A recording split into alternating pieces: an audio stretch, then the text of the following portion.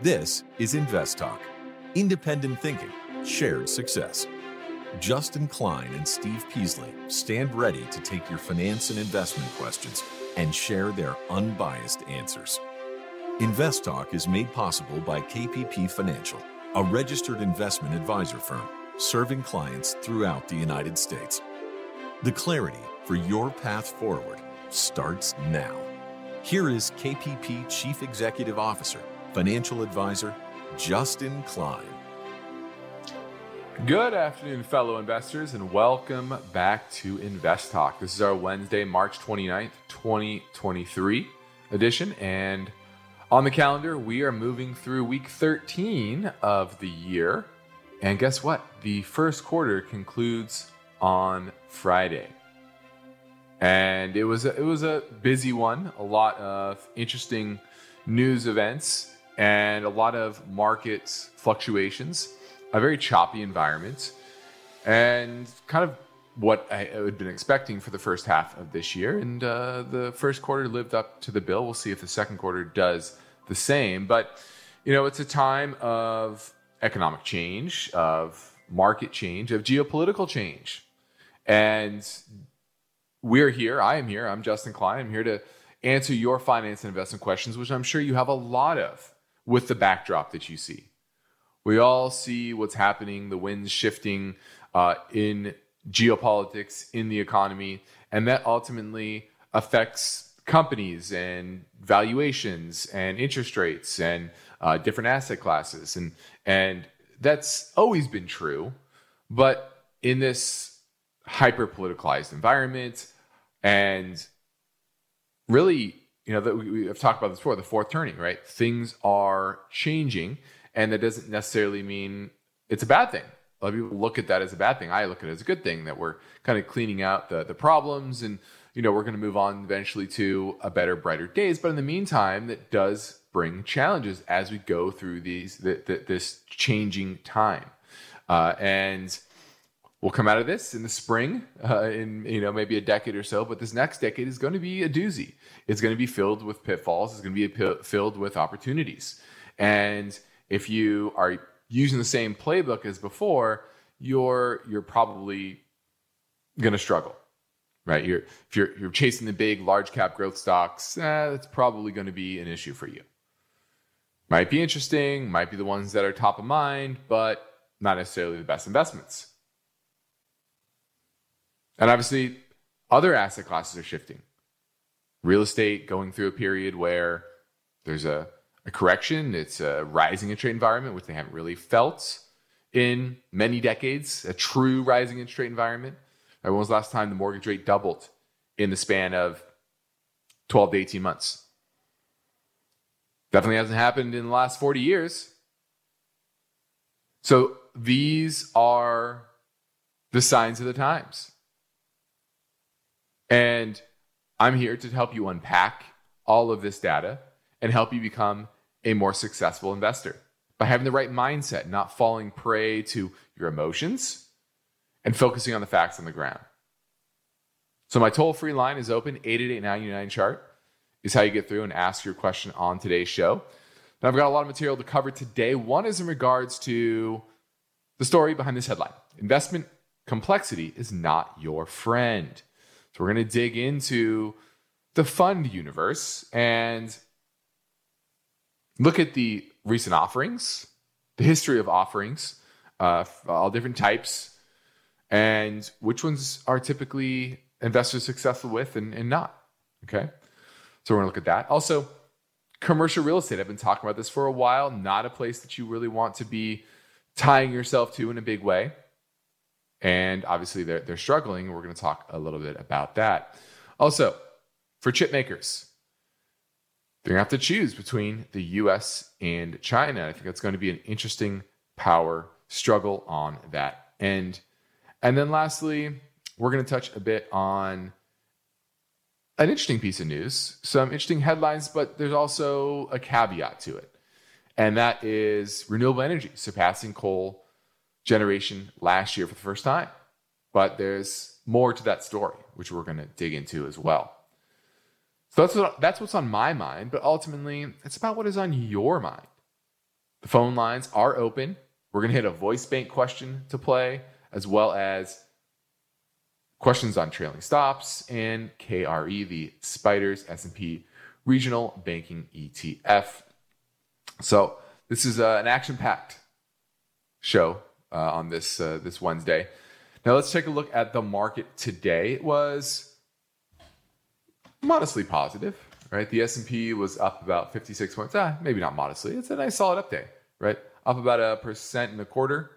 The broad market was down up 1.44. Small caps were up 1.3. Mid caps did the best, up 1.5%. So continued follow through after kind of the scare over the past couple weeks in regards to the banking crisis. And as typical, people freak out a little bit more than they should, and the Fed steps in maybe a little bit more than they should, right? And to stabilize things. But that's what they're going to do. That's in their nature.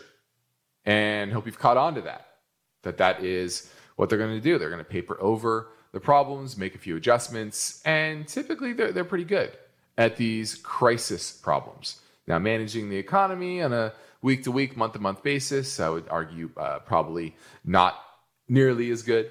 But I kind of think of it as the arsonist putting out the fire.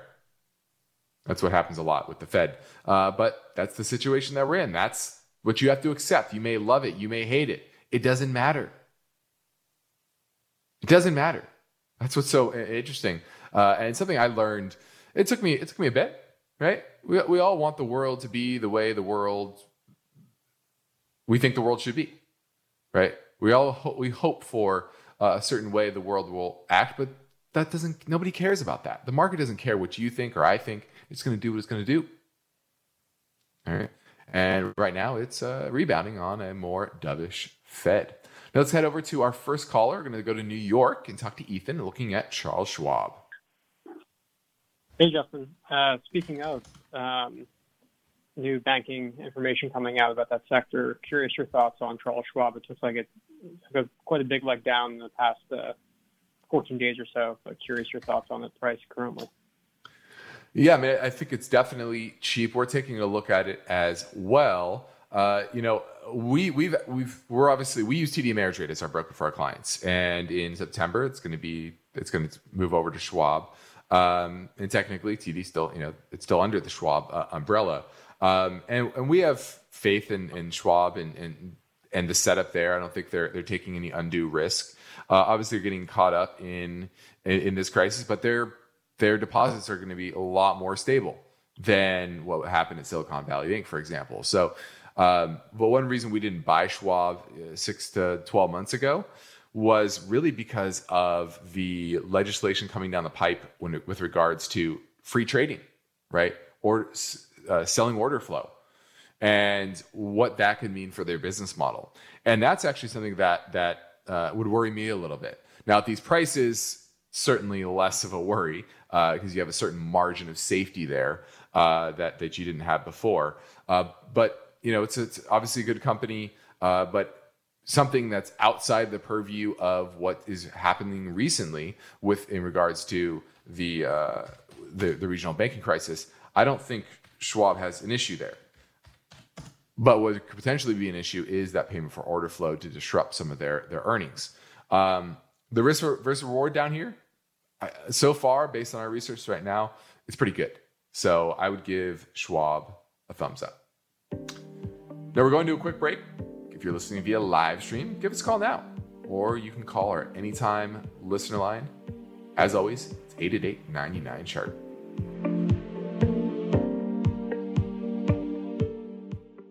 In today's world, a variety of factors are affecting the stock markets.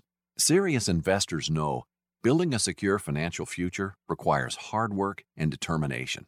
That's why now, more than ever, when it comes to the planning, execution, and maintenance of your portfolio, you need InvestTalk. With total downloads surpassing 50 million, each InvestTalk podcast should be one of your key financial planning and educational tools. InvestTalk is a free download, and hosts Justin Klein and Steve Peasley stand ready to provide their unbiased guidance and professional analysis developed from real-time data research and years of investing experience. 24/7, rain or shine, during smooth sailing or on rough weather days. The Invest Talk listener line is open and waiting for your questions. You set the agenda. Don't forget to call Invest Talk 888-99-CHART.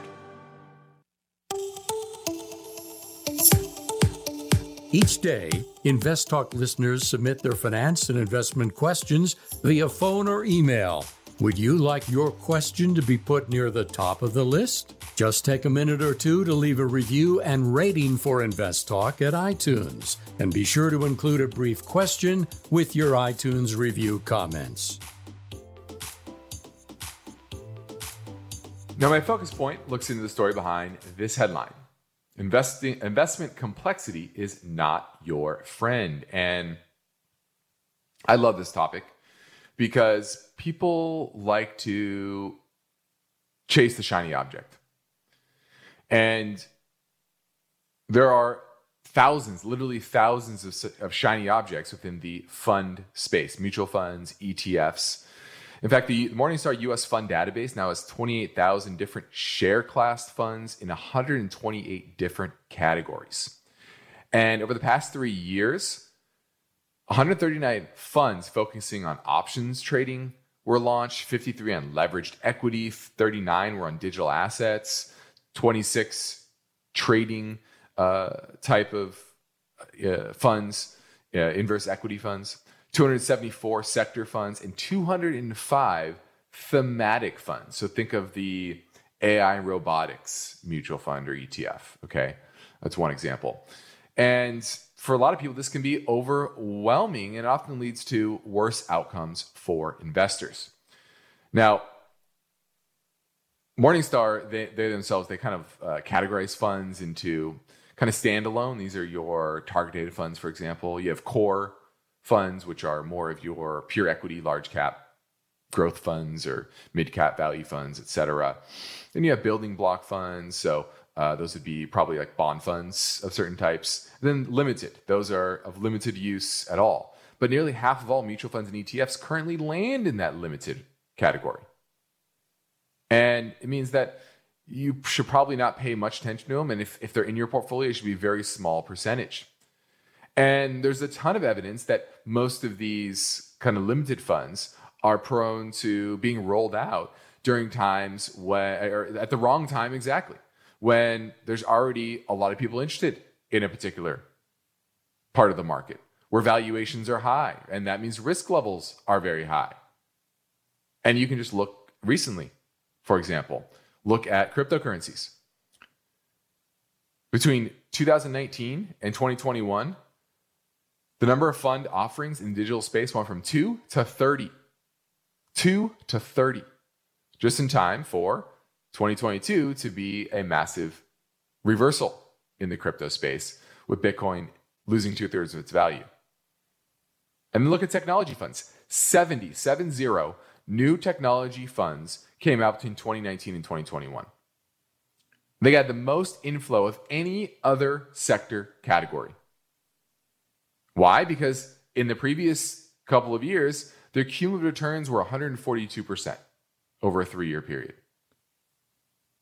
What happened last year? Technology category dropped 38% on average. So if you take all the money that was put into those funds between 2019 and the end of 2022, I'm sure the vast majority of investors lost money because they got in chasing those returns. This is a perfect example. More you chase returns, you can chase returns, but you never catch it, right? I love that saying. And so the more complexity you add to your portfolio, the less chance you have of actually being successful. And don't be afraid to put things into a pile that you just don't understand. I don't get it. I'm going to go with something I understand. And then if it sounds too good to be true, that's usually a red flag as well. Okay, so I love this topic because it just reminds everybody to focus on the basics and don't chase the shiny object. Now we're going to head to a quick break. We're going to get to James in New York right after the break. But you probably noticed that Steve and I are very happy about reaching our 50 million podcast download mark. And let's see, tomorrow we're picking our final 10 winners for our 50 for 50 million giveaway. All you have to do to enter is head over to our social platforms and like and tag 3 friends on our 50 for 50 million post. Once again, that's going to happen tomorrow. So you got to do it tonight. 888-99-CHART. Give us a call.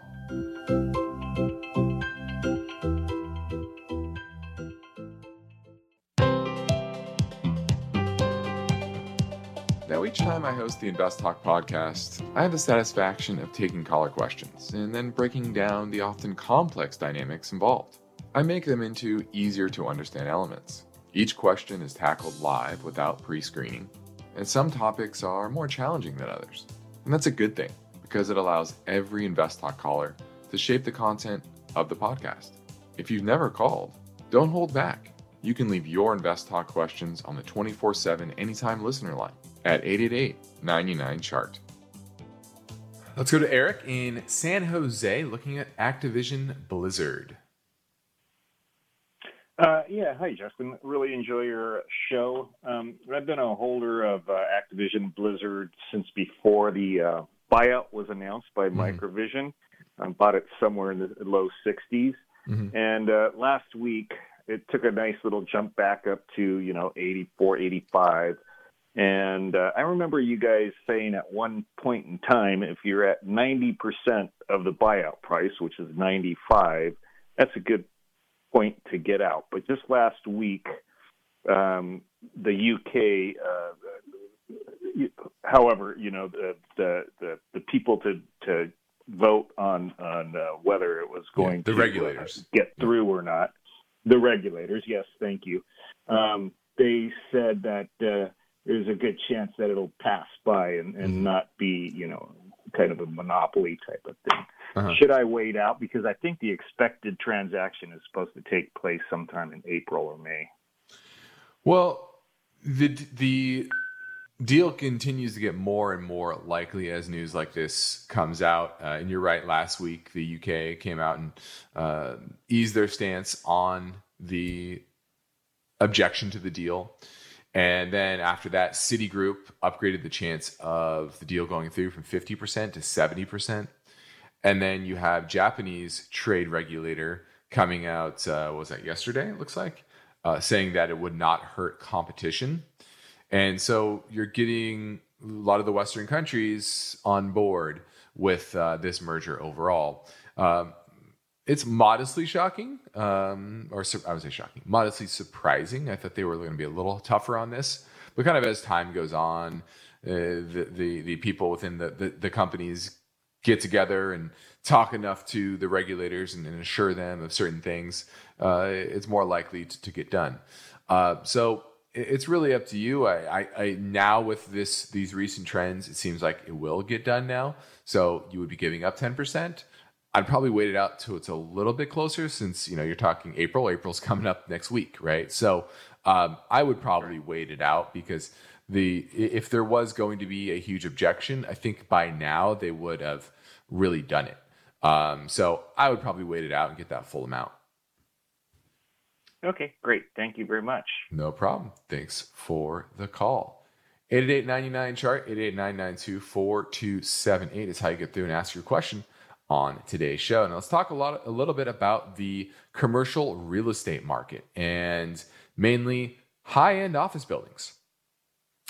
And this is all in the face of a lot of remote work, as well as rising interest rates that make it more difficult for refinancing. Remember, in the commercial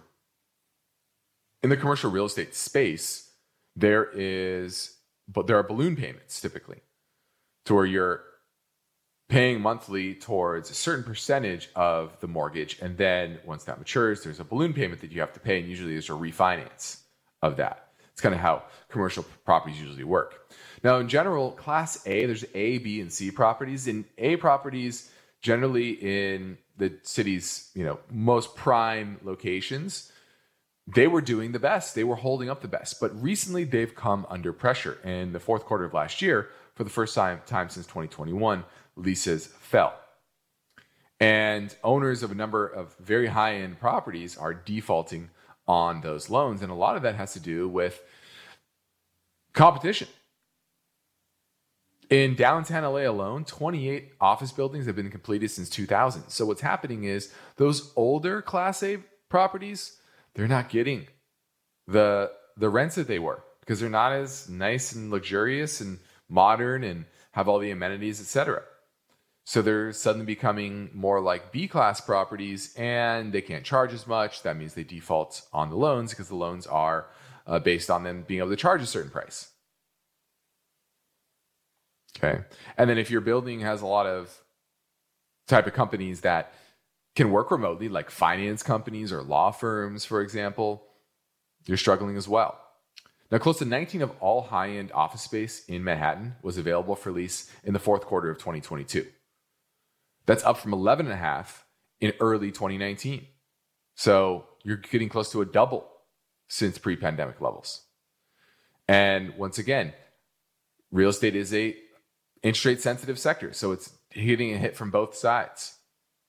Higher cost of financing and an alternative. A lot of investors just in real estate in general, whether that's commercial or residential, they're saying, well, before you were getting a 3, 4, 5, 6% cap rate, but now you can sell that property and get 7% in the bond market, 8% with no headaches, with having to deal with tenants, etc. So a lot of people are looking at that as well. Now, the big issue here is going forward. Around $2.6 trillion of commercial mortgages are set to mature between now and 2027. And a lot of those are held by small banks.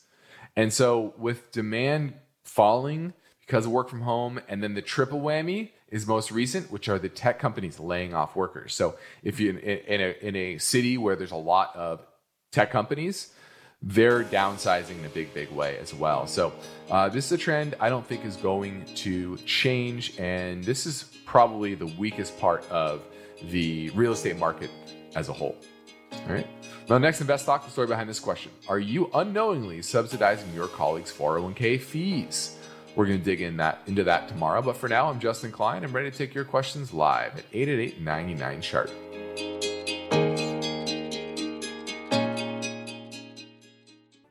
At this point, I think almost everyone has heard how generative AI promises to bring us to the next industrial revolution. AI is already shaping society with an impact on daily life that echoes the transformative significance of electricity or the internet. As we take steps to embrace the potential of generative AI, we need to remain vigilant with regard to its exploitability. This is where HackerOne comes in. HackerOne's AI Red Team addresses the novel challenges of AI safety and security for businesses that are launching new AI deployments. The HackerOne approach involves targeted offensive testing by harnessing the collective skills of ethical hackers who are proficient in AI and prompt hacking. In short, AI red teaming is the practice of stress testing AI models and deployments to make sure they can't be tricked into providing information beyond their intended use, and that security flaws can't be exploited to access confidential data or systems. HackerOne seamlessly integrates with your existing tools to enhance communication and collaboration across development, security, and IT teams. So, stay ahead of the game in the battle against cyber threats with HackerOne's attack resistance platform. Learn more at hackerone.com. That's HackerOne.com, hackerone.com.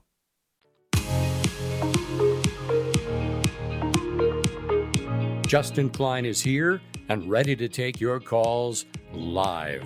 Invest Talk, 888-99-CHART. Hi, Steve or Justin. This is Nick in Napa.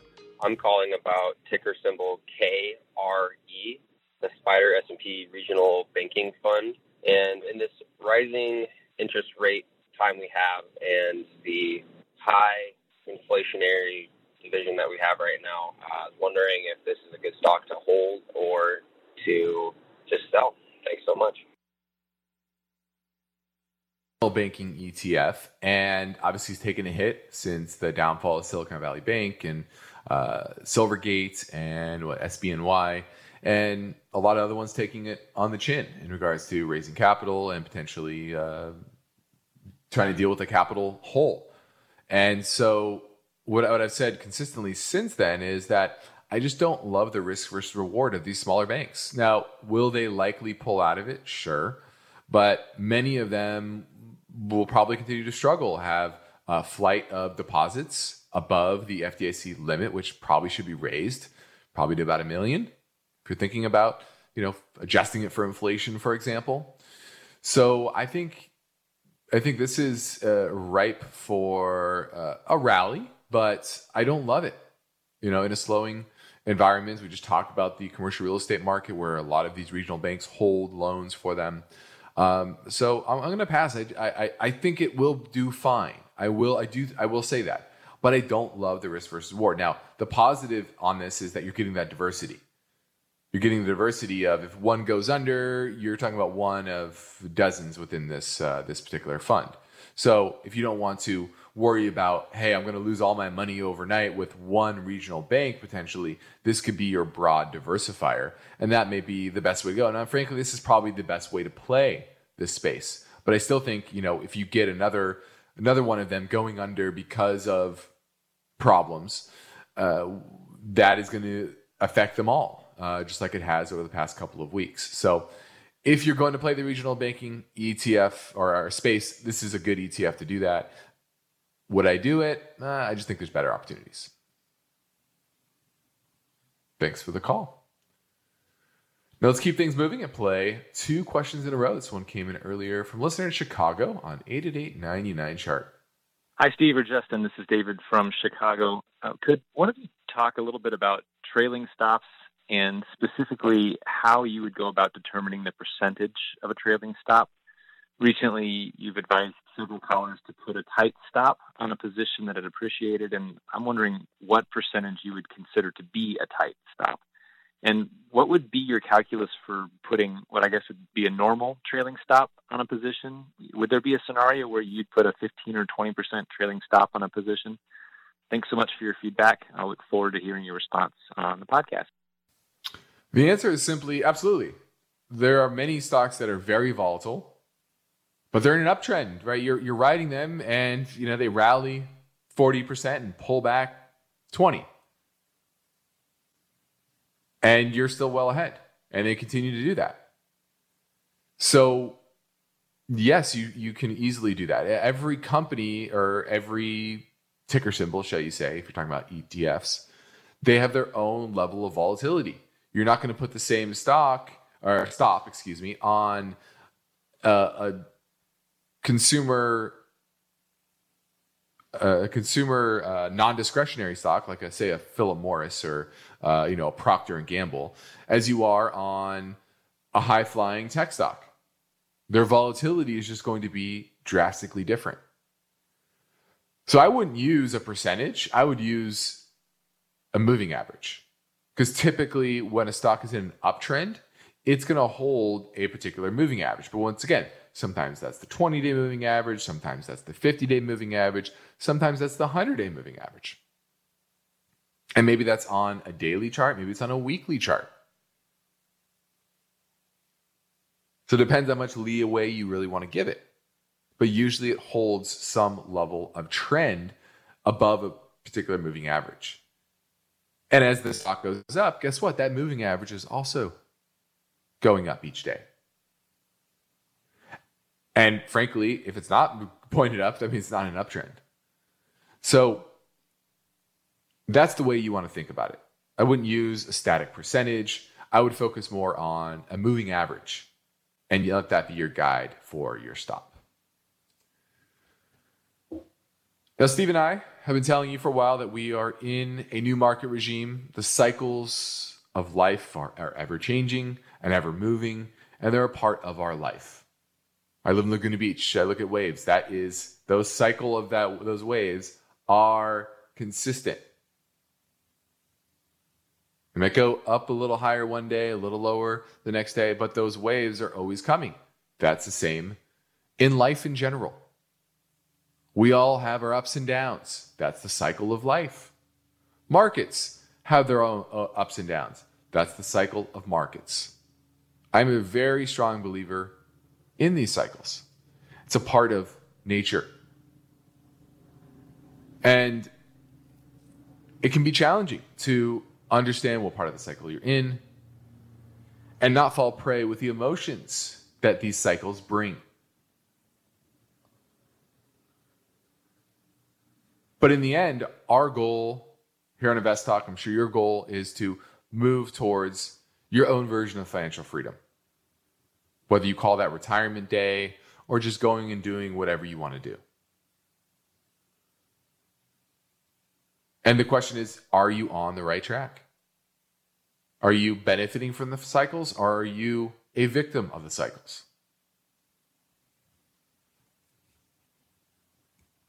So what we do at KP Financial is we practice parallel investing. We invest right alongside our clients so that our clients are not falling victim to the cycles.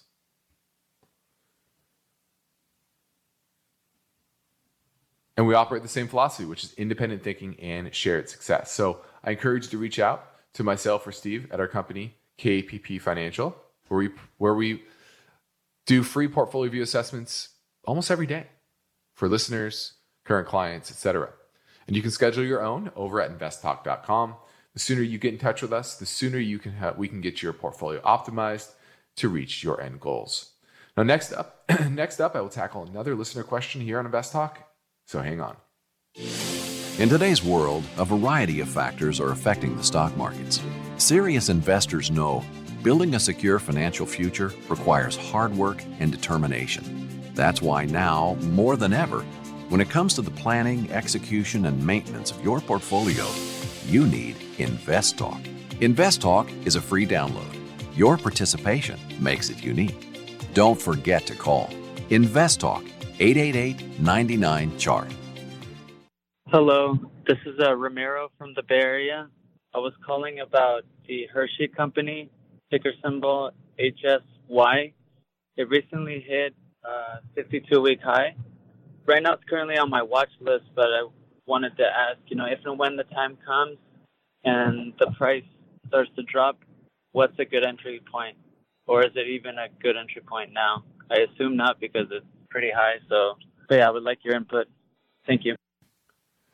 Yeah, well, we all know what Hershey does. They make chocolate, and they do it very well, and they've done it for a long time. And this stock has been on a strong uptrend since early 2018, when it was about $90 per share. Now it's at $252 per share. Nice solid dividend yield of 1.6%. Can certainly pay out that dividend. Its payout ratio is only 42%, which I like.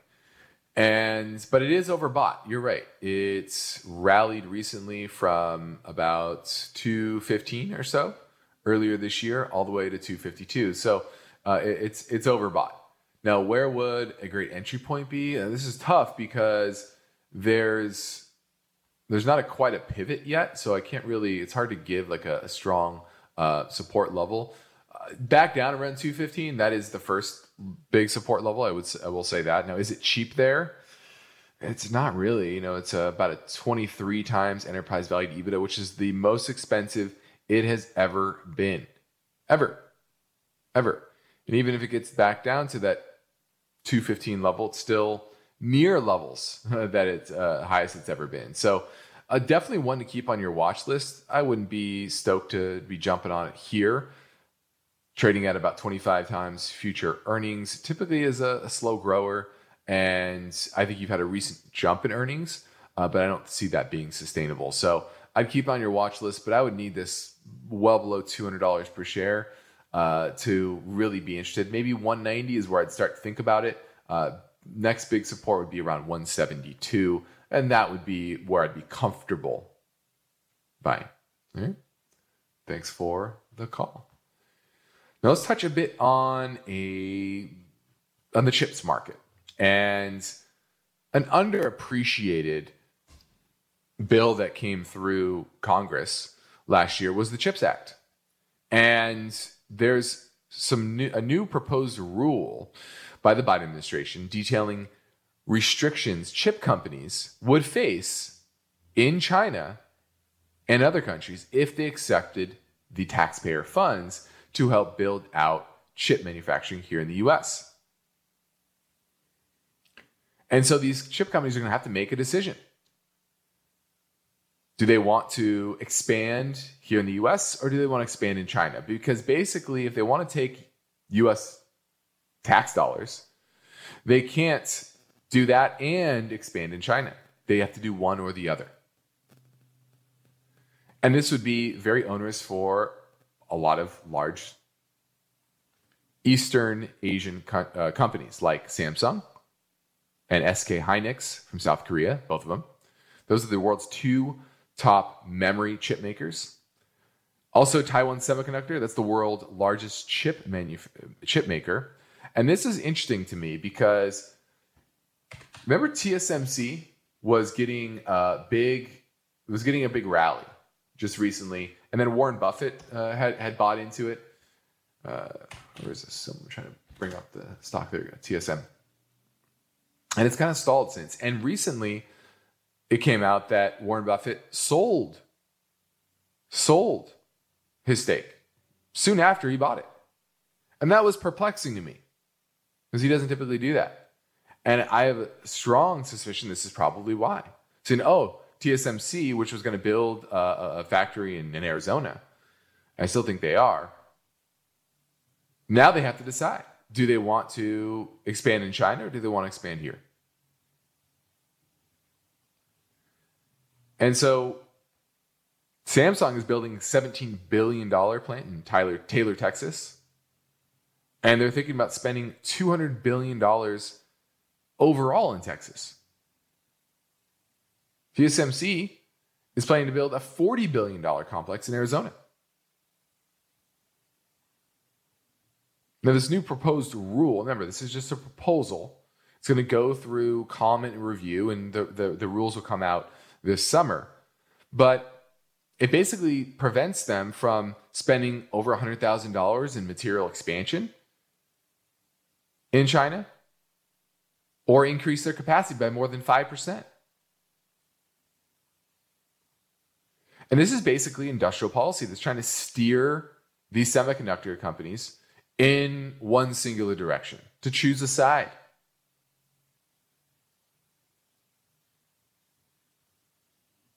It would also limit them from doing joint R&D, research and development, with countries like China. So not only can they not build out chip capacity, but they can't do joint R&D partnerships with these countries either. And a lot of these companies have extensive facilities in China. Samsung has a flash memory plant in central Chinese city of Xi'an. SK Hynix has a DRAM memory production facility in Wuxi. And Intel has one in Dalian that was recently built. So it's going to be very interesting to see this trend.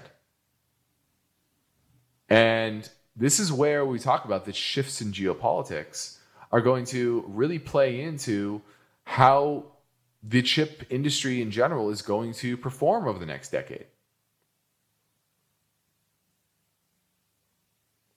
And I know it's not fun. It's not fun to talk about geopolitics. It can be stressful and it's very difficult. It's a lot more difficult than looking at numbers on a screen. But in a new multipolar world where Eastern and Western powers are aligning, and that means if you have significant exposure to the Chinese market, Chinese production, how much is that going to impact your business? Near term, medium term, long term? And it's something you really have to think about. And what companies will benefit? What companies were hurt by this shift to exporting around the world, but now will benefit? This is where the opportunities lie. And that's why I say it's a different playbook. deglobalization is different. And you need to adjust.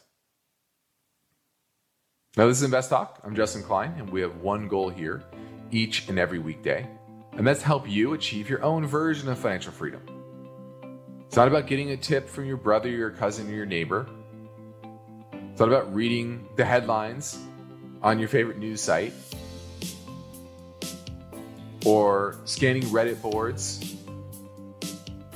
It's about aligning your investment philosophy with your risk tolerance levels and your goals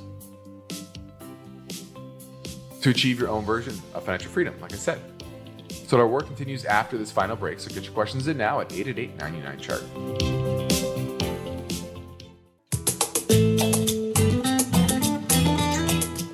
Everybody wants a secure financial future, but getting there takes strategy, discipline, and unbiased guidance. You've come to the right place. Invest Talk, 888-99-CHART. Let's go talk to Don in San Jose. He wants to talk about semiconductors. Hey, Justin. Great show as ever. Thank you. I'd like to ask you a question regarding that CHIP Act that you started earlier. Uh-huh. Sorry. Go for it.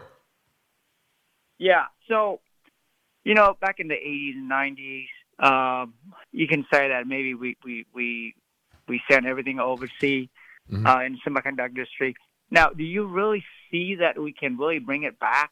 Where are we going to get the people to work on these?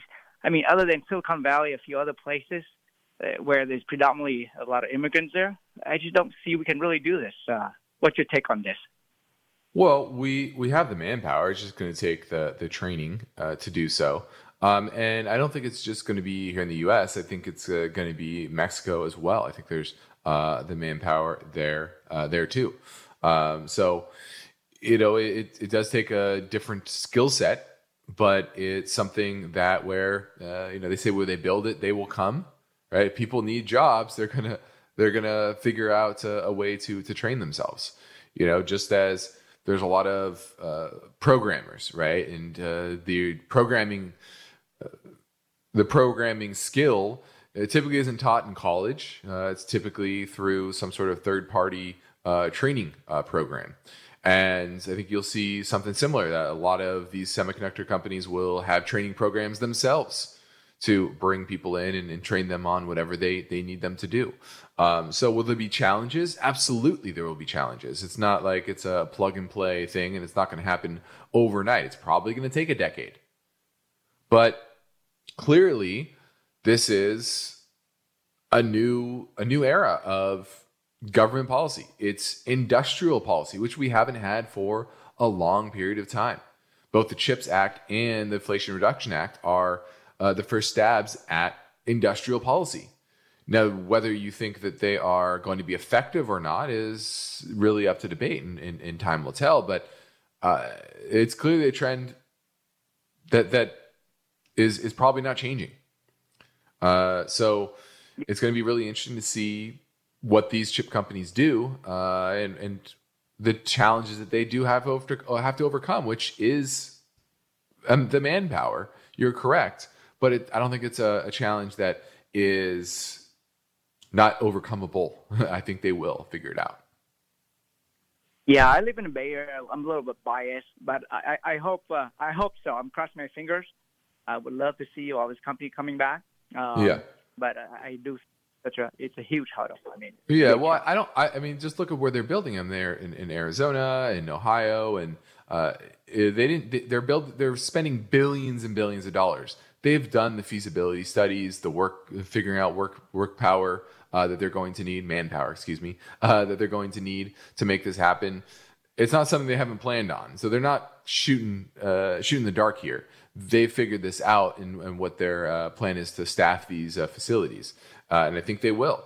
But time will tell how fast they can do it. Can they really build out the capacity to replace what's happening overseas over the next decade? I think that's going to be maybe a bigger challenge. I think the initial handful of moves here in the U.S. probably won't be too difficult because they'll find the places that have the manpower. But will it be something that they can build, dozens and dozens of these facilities all across the country? I think that's TBD. Maybe, once again, it has to go to Mexico because you need more young people and cheaper workforce or whatever. But clearly, this is a trend that's not shifting. Thanks for the call. Now, lastly, let's focus on a headline, which is that renewables surpassed coal power generation for the first time in 2022. And what's interesting here is that coal was the most used fuel for Americans until 2016, when natural gas passed it. And now renewables have passed it. So natural gas and renewables are the two most used forms of energy, and coal is almost even with nuclear. Unfortunately, nuclear has been flat for 20 years plus. Hopefully that'll go up soon. But coal is on decline, but so is natural gas. So it's not like we're getting rid of fossil fuels at all. It's mainly been replaced with natural gas and renewables and kind of split evenly between the two. Well, that about does it. I'm Justin Klein. This completes another Invest Talk program. Steve Peasley and I thank you. And remember to follow us and subscribe and download anytime at iTunes, Spotify, or Google Play. And then follow us on Instagram, LinkedIn, and Facebook. And remember to like and tag 3 friends on our 50 for 50 million posts, and you might win an annual subscription to the KPP Premium Newsletter. This is your last chance. We're going to pick our last 10 tomorrow.